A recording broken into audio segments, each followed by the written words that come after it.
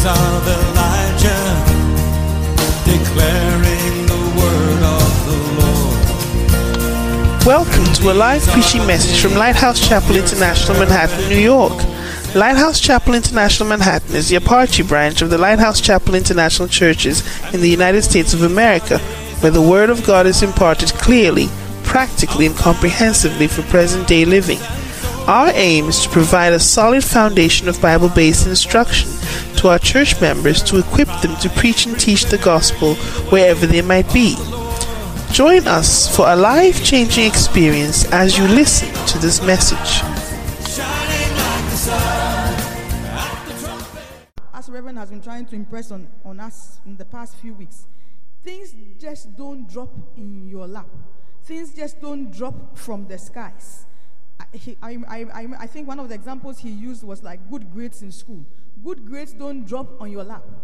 By the time everybody has hit age 11, good grades will not drop in your lap just because you have better brains than someone else. At a certain point, if you will not do the work, you will not make it.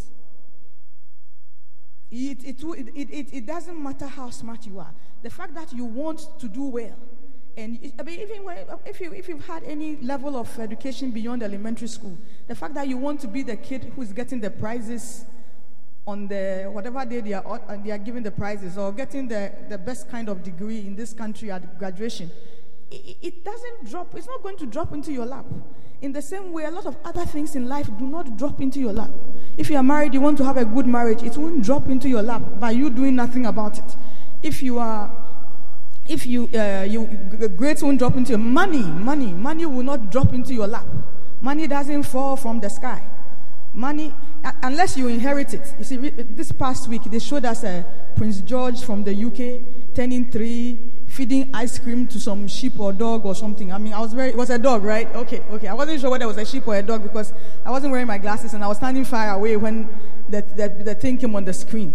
But there was some controversy about whether or not he should have been feeding whatever it was he was feeding to whatever animal he was eating. But you see, somebody like that, the money, when he was born, it's there. You get me? He was born with what do you call a silver spoon in his mouth. That's the English phrase. That's the correct English phrase. It's not golden spoon, it's silver spoon in his mouth. He was born like that. You get what I'm saying? So that's the way he was born. For most of us, money does not drop from the skies. You get me? I was explaining to another one of my sons that the fact that you want to pledge to a good cause in church does not mean you should pledge money that you do not have. So if you pledge the money, you'll be working in my garden the whole summer. You get what I'm saying? Because garden is extra work. You get what I'm saying? Your room and the other things, I can't pay you. And you need money to go and pay your pledge. You get what I'm saying? So the whole summer, you are my employee. Because that's the only way you get money to pay your pledge. Because you went to pledge and you know you don't have the money. And you have to catch the principle that the same way I cannot pledge your father's money at that service, you can also not pledge both our monies because you are a child. It's very simple. So if you pledge, you work in my house, you work in my garden. Because for your room, if you clean it, it's normal. You are supposed to clean it. So you have to do some extra work so that your pledge can be paid. It's very simple because money does not drop from the skies. And if it's a principle that when you don't get early, it will bother you your whole life. If you want to live at a certain level, another one of my sons likes disturbing us these days about, I don't think I want to go to med school. Okay, it's not a problem. Whatever you want to do, do it. But your father says there's a cut-off age for him taking care of you. You get what I'm saying? So by 26, 4 years after your first degree, you are on your own. So you don't have to go to med school. You don't have to do anything. You get me? You can go and learn you can decide to teach math in high school. You can decide to teach science in high school. You can do whatever you like with your undergrad degree. But at 26, you get me? At 26, nobody is responsible for you. It's very simple. A lot of things in life, it won't drop on your lap. Nobody is responsible for you after 26. After 26, you've been given, your father has even been kind. You have been given 4 years after your first degree. Some people's parents were not taking care of them even before they turned 18. Your father has been kind. very kind, to allow you up to 26. So keep on talking about theories. Maybe I will do this. Maybe I won't do that. Maybe I will take a gap year. It's okay. All the talking can go on. 26. 26. Because you cannot expect somebody who is pushing 60 to be working hard so that you can have theories about life. It's not right. Yes. By that time, the person too should be relaxing. Yeah. How many people think it's a good idea? By the time you are pushing 60, you should be relaxing. So, at that time, so as you are having theories between 18 and 26, just be thinking that there are people who wish they were like you. That somebody will even be concerned for them before 18. Let alone be concerned for them after 18. So that's what theories, nobody can live on theories. You can't take a theory to the grocery store. You can't take a theory to the car store, what do they call them? The car dealership. You can't take a theory to the car dealership. You can't take a theory to the realtor's place to buy a car. So as somebody has looked after you and you've had a room your whole life, we pray that your children will have rooms with your theories. But theories, they don't pay for rooms. A lot of talking doesn't pay for rooms. Yeah. Selection of the aim and maintenance of your aim is the number one principle of war. Bishop writes, and I'm reading. It says, you must select your aim and keep at it. Some of us, our problem is not that we can't select the aim. We can select the aim. But the keeping at the aim and the maintaining of the aim is our problem. It's one thing to select the aim. Lord, I want to weigh 150 pounds. After that one is easy. That one is easy. Everybody knows that a normal adult should be 150 pounds. And if you are shorter, you should be less than 150 pounds. That one is easy. If you Google it, the information is on the internet. You don't need to be a doctor. You don't need a degree in biology. You don't need a degree in health science. You don't need a degree in anything. Anybody can Google the information. Selection of the aim. That one, not easy most of the time. The maintenance of the aim. That's where the problem starts. Selection of the aim, no problem. We all have, by the time I'm 36, I will be a millionaire. How difficult is it to say that? I just said it. It's not difficult. It doesn't require any effort. I'm not even sweating. By the time I'm 36, I will be a millionaire. It's very easy. By the time I'm 26, I will be married. It's very easy. It just requires for somebody else to agree with your statements. By the time I'm 26, I will have 3 children. Again, it requires somebody else's inputs. You got what I'm saying? And a lot of other things working together for good. Selection of the aim is important. But maintenance of the aim, I dare say to you that it's like 90% of the problem. Maintaining the aim, actually getting there, is 90% of the problem. So, a successful military, you must select your aim and keep at it. If your aim is to start and grow churches, stick to it. If your aim is to start and to grow churches, stick to it. That's one of the things we can say about our bishop. He has stuck to it. For those of us who have known him since he was a medical student, he has stuck to it. He selected the aim. So when other people are coming abroad to study medicine further, he doesn't join them because he doesn't see how it will help him to start and grow churches. He stuck to his aim. Even when the sticking to his aim is costing him everything, he sticks to his aim. It's because you don't have an aim that you can't stick to anything. So when you have an aim and you are sitting on a college campus and your aim is to graduate on time, and your friends are going to the pub, in the UK we used to say that the pub, but your friends are going to the club or wherever every weekend, you don't join them because you have an aim. You understand why you are on the campus. You understand that you are on the campus to be to graduate. You understand that you are a Christian. So you have 2 aims: to remain a Christian after the 4 years is done, and you have another aim to actually graduate with a degree. And when you have that aim, you stick to it and you maintain the aim, you will actually have a degree on graduation day. But when you start school and you don't have an aim to graduate at any time, 5 years' time, you'll be telling us stories, cock and bull stories, you'll be telling everybody. 6 years, you'll be telling us stories, cock and bull stories, as though we were born yesterday. We were not born yesterday. You didn't see that the number of years they celebrated our birthday a year or two ago. We were not born yesterday. You cannot be telling us these cock and bull stories about why you don't have a degree after 5 years. We are not children. It's just that sometimes it's not politically correct to tell you what we must actually tell you. And since you are not my child, I will reserve my opinion. Because if I talk, you will say that this woman, she's very, very hard. You see? And it is not necessary.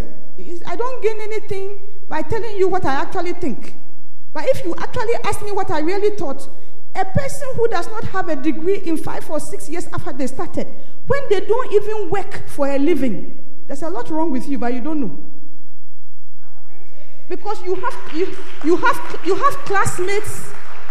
classmates who work to pay their rents. You have classmates who put clothes on their own backs. You have classmates who have been paying their mother's rent since they were freshmen. And they are going to school and they rather are on course to get their degree. So why do you not have a degree? Why? Why don't you have one? Why don't you have one? And those of you who think those kind of things are good examples, don't try it. It's a bad way of living your life. It's a very bad way of living your life. But let's continue. So when you are selecting the aim, what is the aim? You have to ask yourself, as a church, what is our aim? As a church, how do we maintain the aim? How do we maintain the aim? You select the aim. The aim is 1 Corinthians. One of the aims is 1 Corinthians 15:58. Therefore, my beloved brethren, be ye steadfast, unmovable, always abounding in the work of the Lord. It means you abound in the work of the Lord when times are good. You abound in the work of the Lord when times are bad. You abound in the work of the Lord when times are difficult. You abound, it says, always abounding in the work of the Lord. It says, be ye steadfast, unmovable. Sometimes the church, we forget what we are about. Sometimes we don't know what we are doing. You see, so a successful military operation is aimed at an objective that can be achieved. A lot of us to set objectives that cannot be achieved. You see, if I start saying that I want to lose weight to the point that I look like Gofax, it's not an achievable aim. At my age, with my genetics, it's a wrong goal. It's a wrong goal. Gofax, how old are you? Gofax is 15. Even my youngest kid is not 15. You get what I'm saying? So if some aims, some things you should not set as an aim. It's not a good aim to have. When I was in school, a friend of mine and myself, I remember she said, we used to set an aim. So we were about 14, and we used to think, okay, what can we do this term? She was in charge of the group. She said, what does she do these days? She's in charge of, she runs a residency program in the south of this country. And she was in charge of the group. There were about 5 or 6 of us. And we were really very young for our class. And she would sit down at the beginning of the year, she would have a meeting. And if you are not there, she'll come and get you. And then when she was, so what is the aim this year? Then one of the girls said, she said, we have to beat the girl who tops the whole form. And she said, that's a foolish aim. You see, my friend, she was wise even back then. Because she had been able to understand in the first 3 years of secondary school that girl was too smart to be passed. So it's not a good aim to have. You get me? That lady is an anesthesiologist. She lives on Long Island. She said that is not a good aim. You have to have an aim that can be achieved. The objective must be achievable. You get me? You don't get into a class. When you get into a classroom, you must be able to identify what my niece calls the crazy smart people. Crazy smart is different from hard-working smart or normal intelligence smart. Crazy smart, the person has something genetically that you can't work to get. It's a God-given gift. And you are not supposed to be attempting to pass that person. You're supposed to be attempting to be your best. You get me? I don't think school has changed that much these days. In most classes, Michelle, you teach. Am I saying what? The person is beyond a certain. It's because you see, if you have studied hard and harder and hardest, and you still can't pass the person, you should have identified that this person is. You are not supposed to pass the person. You are supposed to be doing your best. Person is what my niece calls crazy smart. It's not a normal thing. There are not that many people like that. So the aim must be achievable. If you don't like that analogy, think about me trying to become like Gofax. You see, it's not a good aim. I must maintain a weight where my doctor will be happy, and she will stop complaining when I go for my annual physical. But I'm not supposed to set an aim. Auntie Felicia is laughing. I'm not supposed to set an aim like I'm going to lose weight. I'm going to become like Gofax or like Zoe. It's not a good aim. It's a bad aim to have. So the British military teaches that a single, unambiguous aim is the keystone of successful military operations. A single one. You see, a lot of us, we have too many aims. One person, you are going to become as rich as Oprah Winfrey. You are going to keep your home as nice as Martha Stewart. And then you are going to look like Halle Berry. It's too many things to do. Pick one. If you focus on it, in the achieving of that one, you may get a little closer to a couple of the others, but not that you are going to be good in all those spheres. Hey, it's too much. You get me? One person, you are going to look like Halle Berry. You are going to keep your home like Martha Stewart. And then you are going to have money like Oprah Winfrey. It's not a single, unambiguous aim.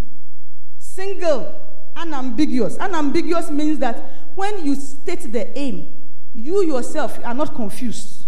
The people who are following you, they are not confused. Nobody is confused about what it is you are attempting to achieve. A lot of us can't achieve anything because we don't have a clue what we are about. If one of your greatest aims in life is to serve your Lord and Master Jesus Christ, make it clear. If under that you intend to have a good marriage, make it clear. If under that you intend to raise Christian children, make it clear. If under that you intend to bear fruit for you see, your aims must be clear. But the main one, you can have a few other aims. Main one must be single, unambiguous. Unambiguous. We like too many ambiguous things. Nothing about you is clear. The Russian armed forces calls this principle steadfastness. Steadfastness. Steadfastness. The American military calls this principle objective. Simple. One word, objective. They are taught to direct every military operation toward a clearly defined, decisive, and attainable objective. You see, it's clearly defined, number one. It is decisive, number two. And it is an attainable objective. I told you about trying to do things which you will never be able to do. An attainable objective. Today, the church has forgotten, for the most part. I'm just paraphrasing what Bishop is saying in this chapter. That our one and only aim is to win the lost souls of this world for Jesus Christ. Paul had this one aim. 1 Corinthians 2:2. For I determined not to know anything among you save Jesus Christ and him crucified. I determined not to know anything among you save Jesus Christ and him crucified. You see, so we can have very few ministers of the gospel who aim at only principally talking about Jesus Christ and the crucifixion. You can have people who feel that the crucifixion is too bloody and too messy and too controversial a subject. The kind of thing that when you talk about Christians and you upset the people around. I remember when The Passion of the Christ came out, the movie The Passion of the Christ came out some years back at Easter time. Some people said, what is this messy thing that Mel Gibson has put together? That he's a crazy Jewish actor and he has made Christianity look so messy. But if you have actually read your Bible, the Passion of the Christ the one that was directed or produced by Mel Gibson, is the closest we have ever seen to the Bible. Because there is no way you can, if you understand the history of the times, there is no way you can crucify a person and he will be lying on that piece of wood looking so serene with only a trickle of blood coming through his fingers. How is that possible? It was a form of cruel punishment that is detailed in history books. If you went through it, you could only look like what Mel Gibson portrayed in The Passion of the Christ. You could only look something like that, close to that, or worse than that. And that is why it upset so many people. Because people want to forget that is what happened. That we are supposed to preach Christ. You see, so what happens is that a backsliding Christian or a backsliding church, we select our own aim. It is like a child in the house. Your parents have sent you to school, but you have selected another aim as you are on the campus or as you are in the secondary school. Your parents sent you to school to get a degree. You have arrived there. You have selected an aim to be the most popular student on campus. You get what I'm saying? Yeah. So that your aim and your parents' aim, they are two different things. So sometimes the church is like that. The church, we have selected down through the years, we have our own aim. And our aim is typically, when we are backsliding, to have a happy marriage, a successful career, lots of money, and breakthroughs. I'm reading directly from the book. I'm not making it up. But I couldn't believe it when I saw it, but I'm reading directly. It said that the selected aim of the backsliding Christian church is to have a happy marriage, a successful career, lots of money, and breakthroughs. The real aim of the church is to go ye into all the world and preach the gospel to every creature. That's the Great Commission. There's a reason why it's called the Great Commission. There's a reason why it is called the Great Commission. That aim was selected by the Lord Jesus before he left the earth. He said, go ye into all the world, preach the gospel to every creature. So, it is important for an army to maintain its aim. What aims have you selected for your ministry, for your life? What aim do you have as a Christian? Is it church growth? Are you interested in church growth? Are you interested in evangelism? This is the month of evangelism. Even in this month, today is the 24th, you have still not been able to witness to anybody, let alone pray for anybody to be saved. Even in this month of evangelism, and the thing is supposed to be a lifestyle. Think about it. Is it an aim at all? If you are still in July, nothing done. You haven't gone, in fact, you have gone to church less this July than at any other time. Depending on who you are. Even this month of evangelism, Tuesday service is still difficult. By the grace of God or by, whatever other grace, we don't have accommodation issues. So, Friday, you have been spared Friday. At least try on the Tuesday and the Sunday. Or Reverend Joe, if the aim is to do the work of God, then the more you hear the word, the more it will come out of your heart. The Bible says, out of the abundance of the heart, the mouth speaketh. So if you hear it often, you are more likely to speak it than not to speak it. Amen. It is important for an army to maintain its aim. Are you interested in the anointing, in church building? The aim, it has to be selected, then it has to be maintained. Throughout history, armies that violated this principle lost the wars. Remember that anyone who chases two rabbits will lose them both.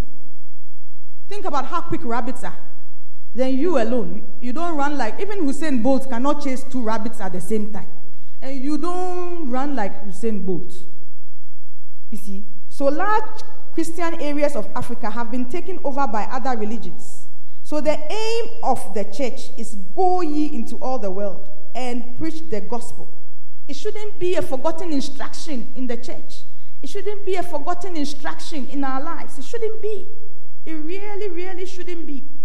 When I wanted to get a degree in history when I left secondary school, my dad said, no, you're going to study law. But what I really wanted to do was to get a degree in history. I've always found it easy to study history. I don't have to do much about the dates. Up till today, if I wake up and I see the date, I can remember whose birthday in my class it was. up till today, unless you weren't my friend. I just see the date, I know that it's this girl's birthday. There's just something about dates and history, and it's a subject I naturally am happy with. Reverend says used to say it was a useless subject, so Bishop began to say that it's a good subject to learn. So nowadays they are all into history. But some of us, by the grace of God, history was always my favorite subject in school.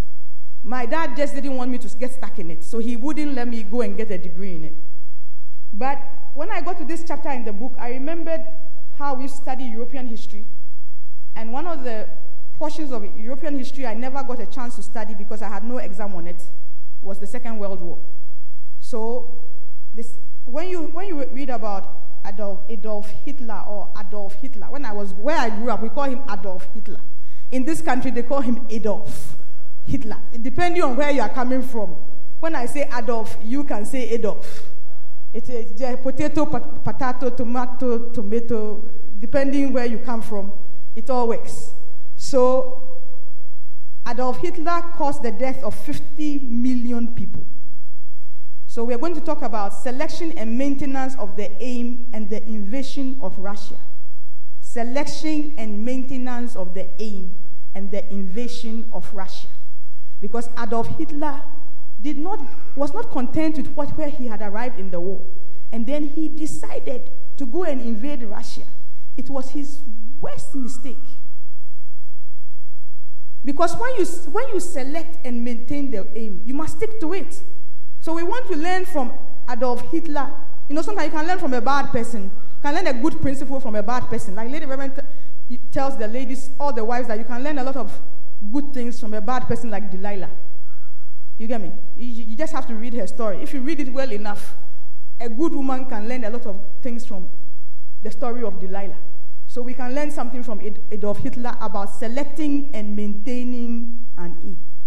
So here is Adolf Hitler. He has decided that he had a vision for the world. And he said that his dreams, his anti-Semitic views, and particularly the need for Germany to acquire more land from where he could feed Germany.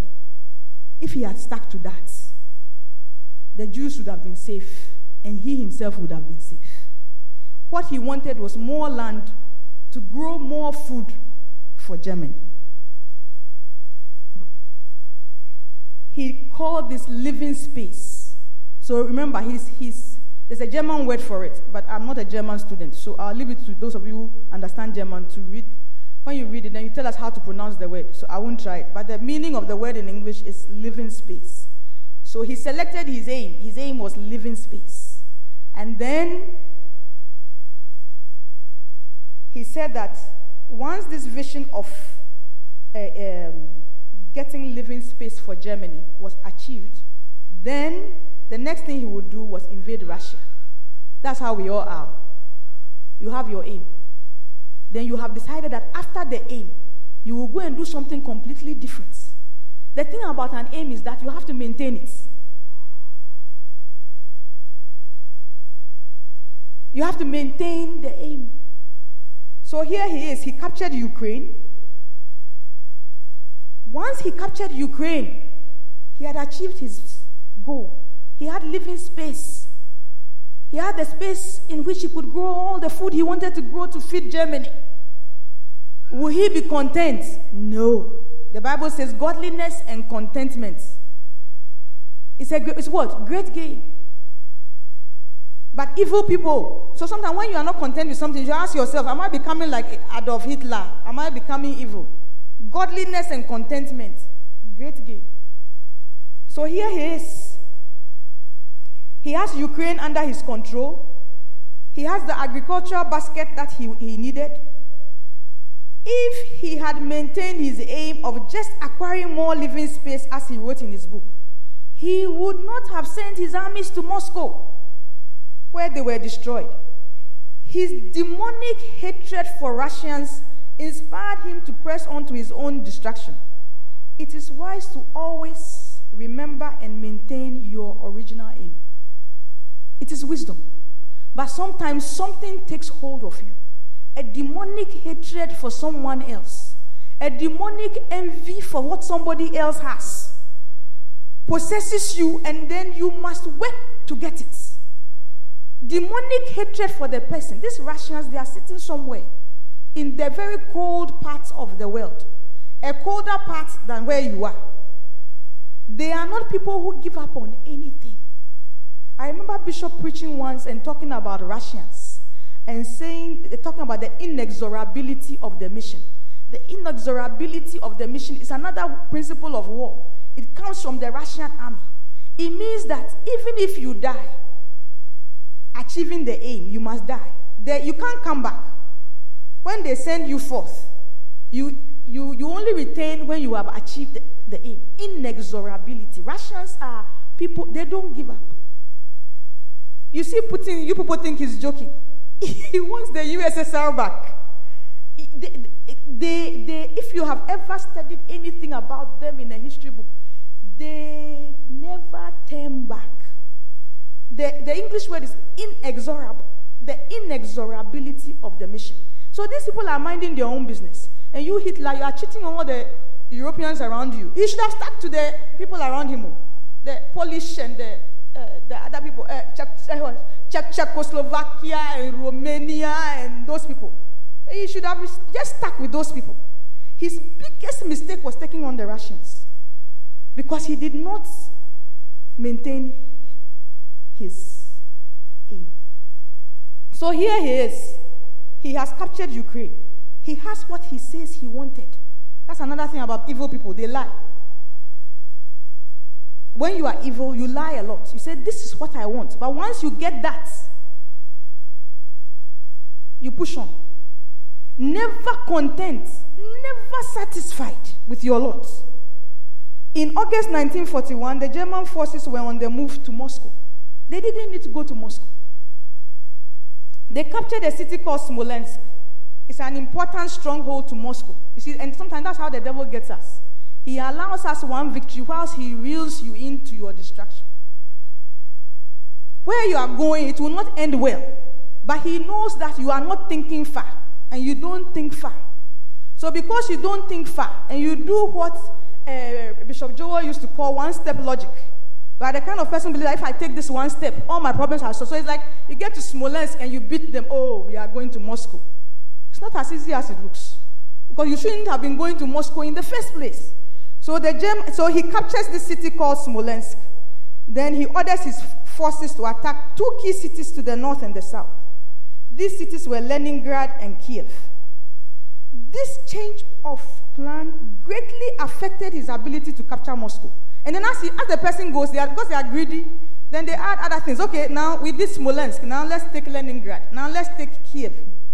Then, because he went to take Leningrad and Kiev as well, it delayed his plan to get to Moscow. When you read the original story, the whole story, by the time he got to Moscow, the Russian winter is not a joke.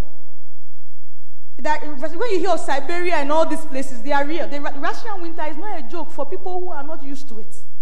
By the time he was done doing all these side things, he had arrived at Moscow at the wrong time, in the winter. His people were so frozen, they was like, as for this war, we have to stop. So the people are demoralized, they are tired, your resources have dwindled greatly. So this change in the plan, here he is. That's the reason why he lost the war. Not maintaining the aim. If you are interested in the story, it's one of the most interesting. Even watching it on the History Channel is interesting. If you like history. If you don't like history, of course you will sleep. But if you like history, it's interesting. But one of the things it teaches you is that when you select an aim, you have to maintain it. You select the aim, you maintain. As a church, we have to ask ourselves sometimes, what are we about? Why do we come? Why didn't you do your laundry today? Why didn't you sleep today? There are people who are doing their laundry. Why didn't you sleep today? Why didn't you go? I used to work with a girl. The whole weekend she sleeps. Then around 4 p.m. on Sunday, she emerges from her room. Then she goes and does her grocery shopping. Then she cleans her house. Then she comes back to work on Monday refreshed. You get me? When you have spent the whole weekend doing church work, and she used to think that we were crazy. You get me? Because her only aim is her career. You get what I'm saying? She's done very well in it because she knows how to select the aim and maintain the aim. In 20 years, she has a lot of money. In 20 years, she has passed every exam she should pass. In 20 years, the only thing she's not too happy about is the way her children are turning out. But as for their career and as for their money, she has. Because that was her aim. And you can't fault her for that. You can't wish that you had her money. You can't wish that you had her career. Because you didn't put in the effort she put into her career. You didn't put in the effort she put into getting the money. Where she lives far away from New York City. You get what I'm saying? She lives deep into really deep into Pennsylvania. She's in the city by 8:30 every single morning for over 20 years. You cannot have her money. You can't have it. And you cannot have her corner office on the floor of her firm. She has worked very hard to arrive in that corner office. Yes. She has worked very hard for the privilege of sitting in a limo whenever she's tired after midnight. You can't have it. She's a wise person because she selected one aim 22 to 24 years ago when she came to this country. One aim. She will not let anything, not church, not anything disturb the aim. Anything that would, she always say, I don't mind being a Christian. But anything that affects her aim, she does not do. You too, you say you are a Christian. But you don't stick to the aim.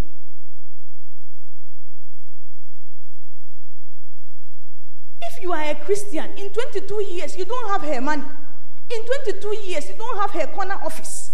In 22 years, you can't wear the clothes she wears. In 22 years, you can't drive the car she drives. What do you have when you do not maintain the aim? When you are so easily discouraged about Christianity and what you are doing. You've been doing it. I remember years ago, Bishop Saki used to preach this message. You have come too far to return. And some of us, from time to time, we need to hear that message. You have come too far to return. For how many years? And my Reverend told me once, don't even think about it. You've been on this road for too long. The only thing you can do now is to maintain the aim. It's only the people who are young who are now selecting the aim.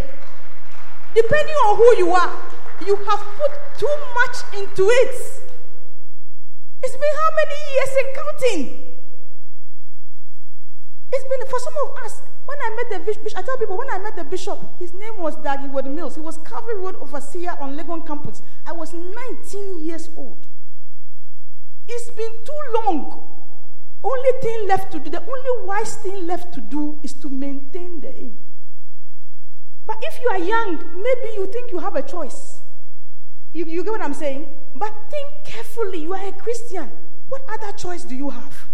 You are either in or you are out. Don't be like Adolf Hitler. You have what you, if you stick to your aim, you will not be destroyed. It's when you try to add so many other things to the aim. I'm not saying that you shouldn't have a career. I'm not saying that you shouldn't work. But whilst you are doing it, remember that your most important aim as a Christian is to serve the Lord. So, and 1 Corinthians 15:58 says, be ye steadfast, unmovable, always abounding in the work of the Lord. Then it ends this way. It says, for as much as ye know that your labor in the Lord is not in vain. He is a faithful God.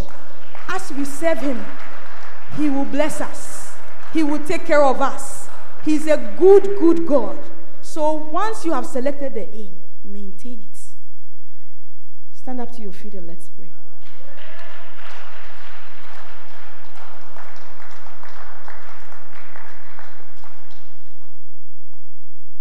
Our Father, we thank you for today. And we thank you that you sent your Son to die on the cross for our sins. It is my prayer, Lord, that everyone who has heard me today, Lord, you will help them to maintain their aim if they already selected it.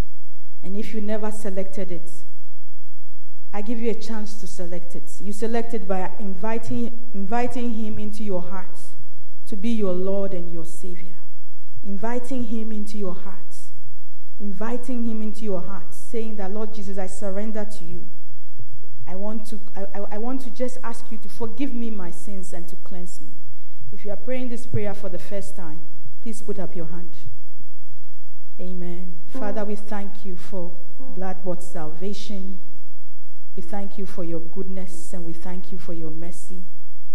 We thank you that because you are so good, you can help us, Lord. You can help us to maintain the aim, to select the aim. In Jesus' name we pray with thanksgiving. Amen. Amen. Amen. Please be seated in the presence of the Lord. I know I didn't let you guys sing, so you can sing now. I need to think a bit about what I'm doing, so sing, please. I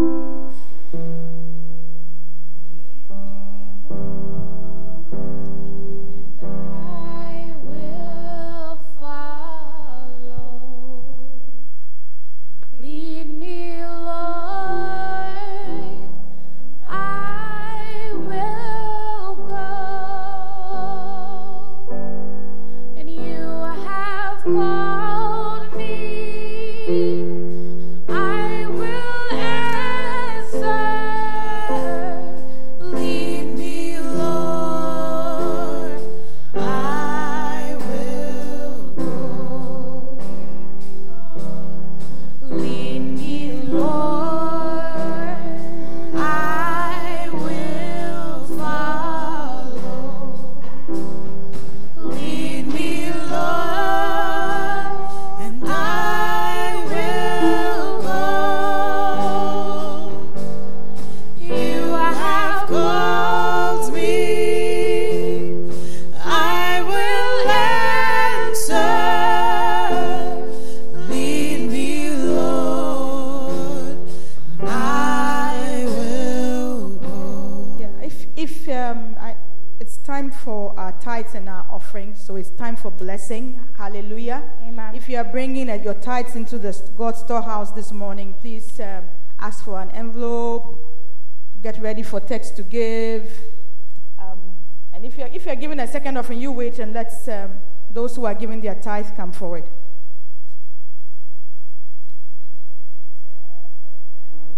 You deserve the best. You deserve the best. You deserve the best. The best. You deserve the best. You deserve the best. You deserve the best. You deserve the best. You deserve the best.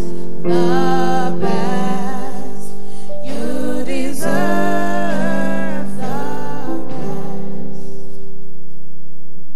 Our Father, we thank you for today, and I thank you for these ones who have been faithful to your word, who have consistently paid their tithe all these years. I lift them up before you, and I pray your blessing, the blessing that you give to all those who obey your word.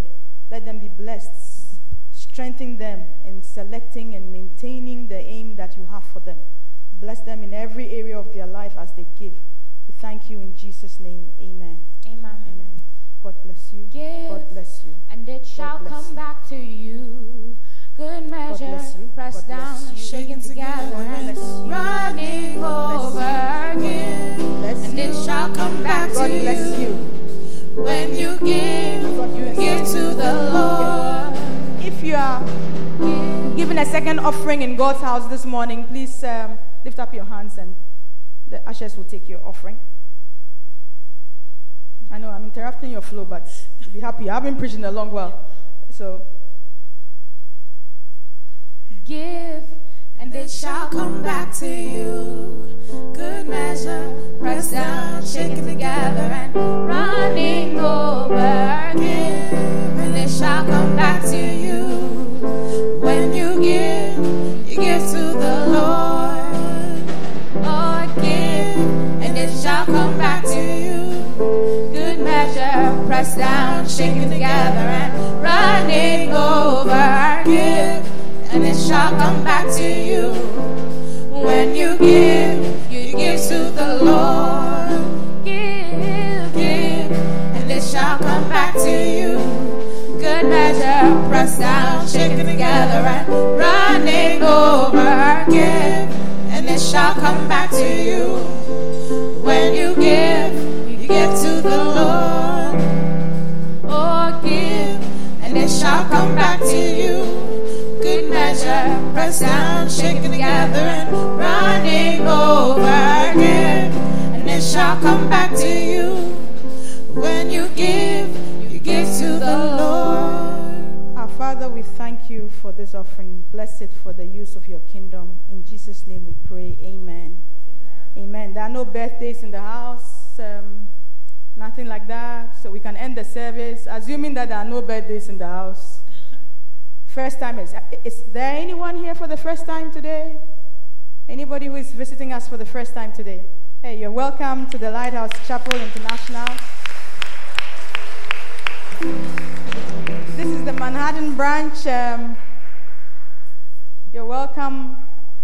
Reverend Osei is not here today, but he will be here, God willing, on Tuesday and next week Sunday. So you should definitely come back and meet him. Amen. Amen.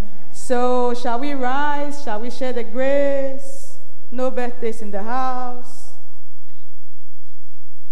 May the grace of our Lord Jesus Christ, the love of God, the communion, the fellowship, the contribution, and the participation of the Holy Ghost be with us now and forevermore. Amen. Amen.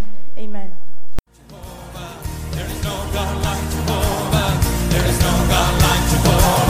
We hope you've been blessed. For copies of this message or other such messages, please write to us at tapesandpublications@yahoo.com.